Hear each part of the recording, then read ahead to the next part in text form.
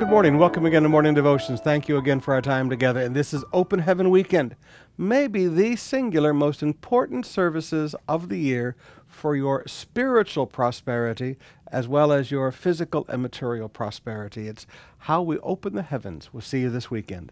But right now, Matthew 19, beginning with verse 16, a very famous passage. And behold, a man came up to him, saying, Teacher, what thing must I do to have eternal life? Now, what is eternal life?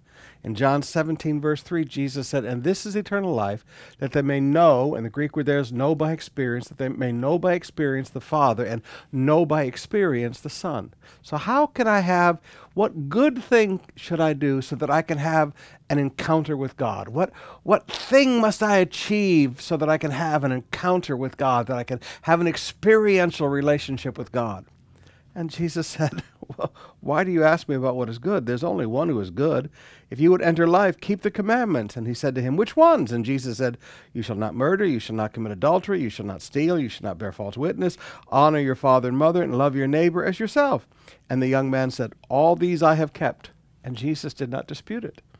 This man had his horizontal relationships in a religious world down perfect. And that's what a lot of religion works on today. All your horizontal relationships, all of your relationships with people. Jesus never disputed it. What do I still lack? Jesus said, well, if you want to be perfect or mature, go sell what you possess and give it to the poor, and you will have treasure in heaven, and follow me. Notice, every single thing Jesus said was about horizontal relationships. And the guy said, I've done all that. I have a perfect relationship thing. I'm a perfect person in all my relationships with people. When it comes to my social skills, I'm 100%. That's what religion does for you. But Jesus said, you still have a problem. All of the vertical relationships. You shall have no other God before me. Go sell all that you've got and give it to the poor. Young man, money has become your God. You cannot serve both God and mammon. Young man, money has come between you and God. Money won't come between you and people, but money comes between you and God. So go sell all that you have. And then Jesus said, come follow me. That was the man's desire. I want to have an encounter with God. I want to have a personal relationship with God. I want to know by experience God. She said, come follow me. You'll have what you want.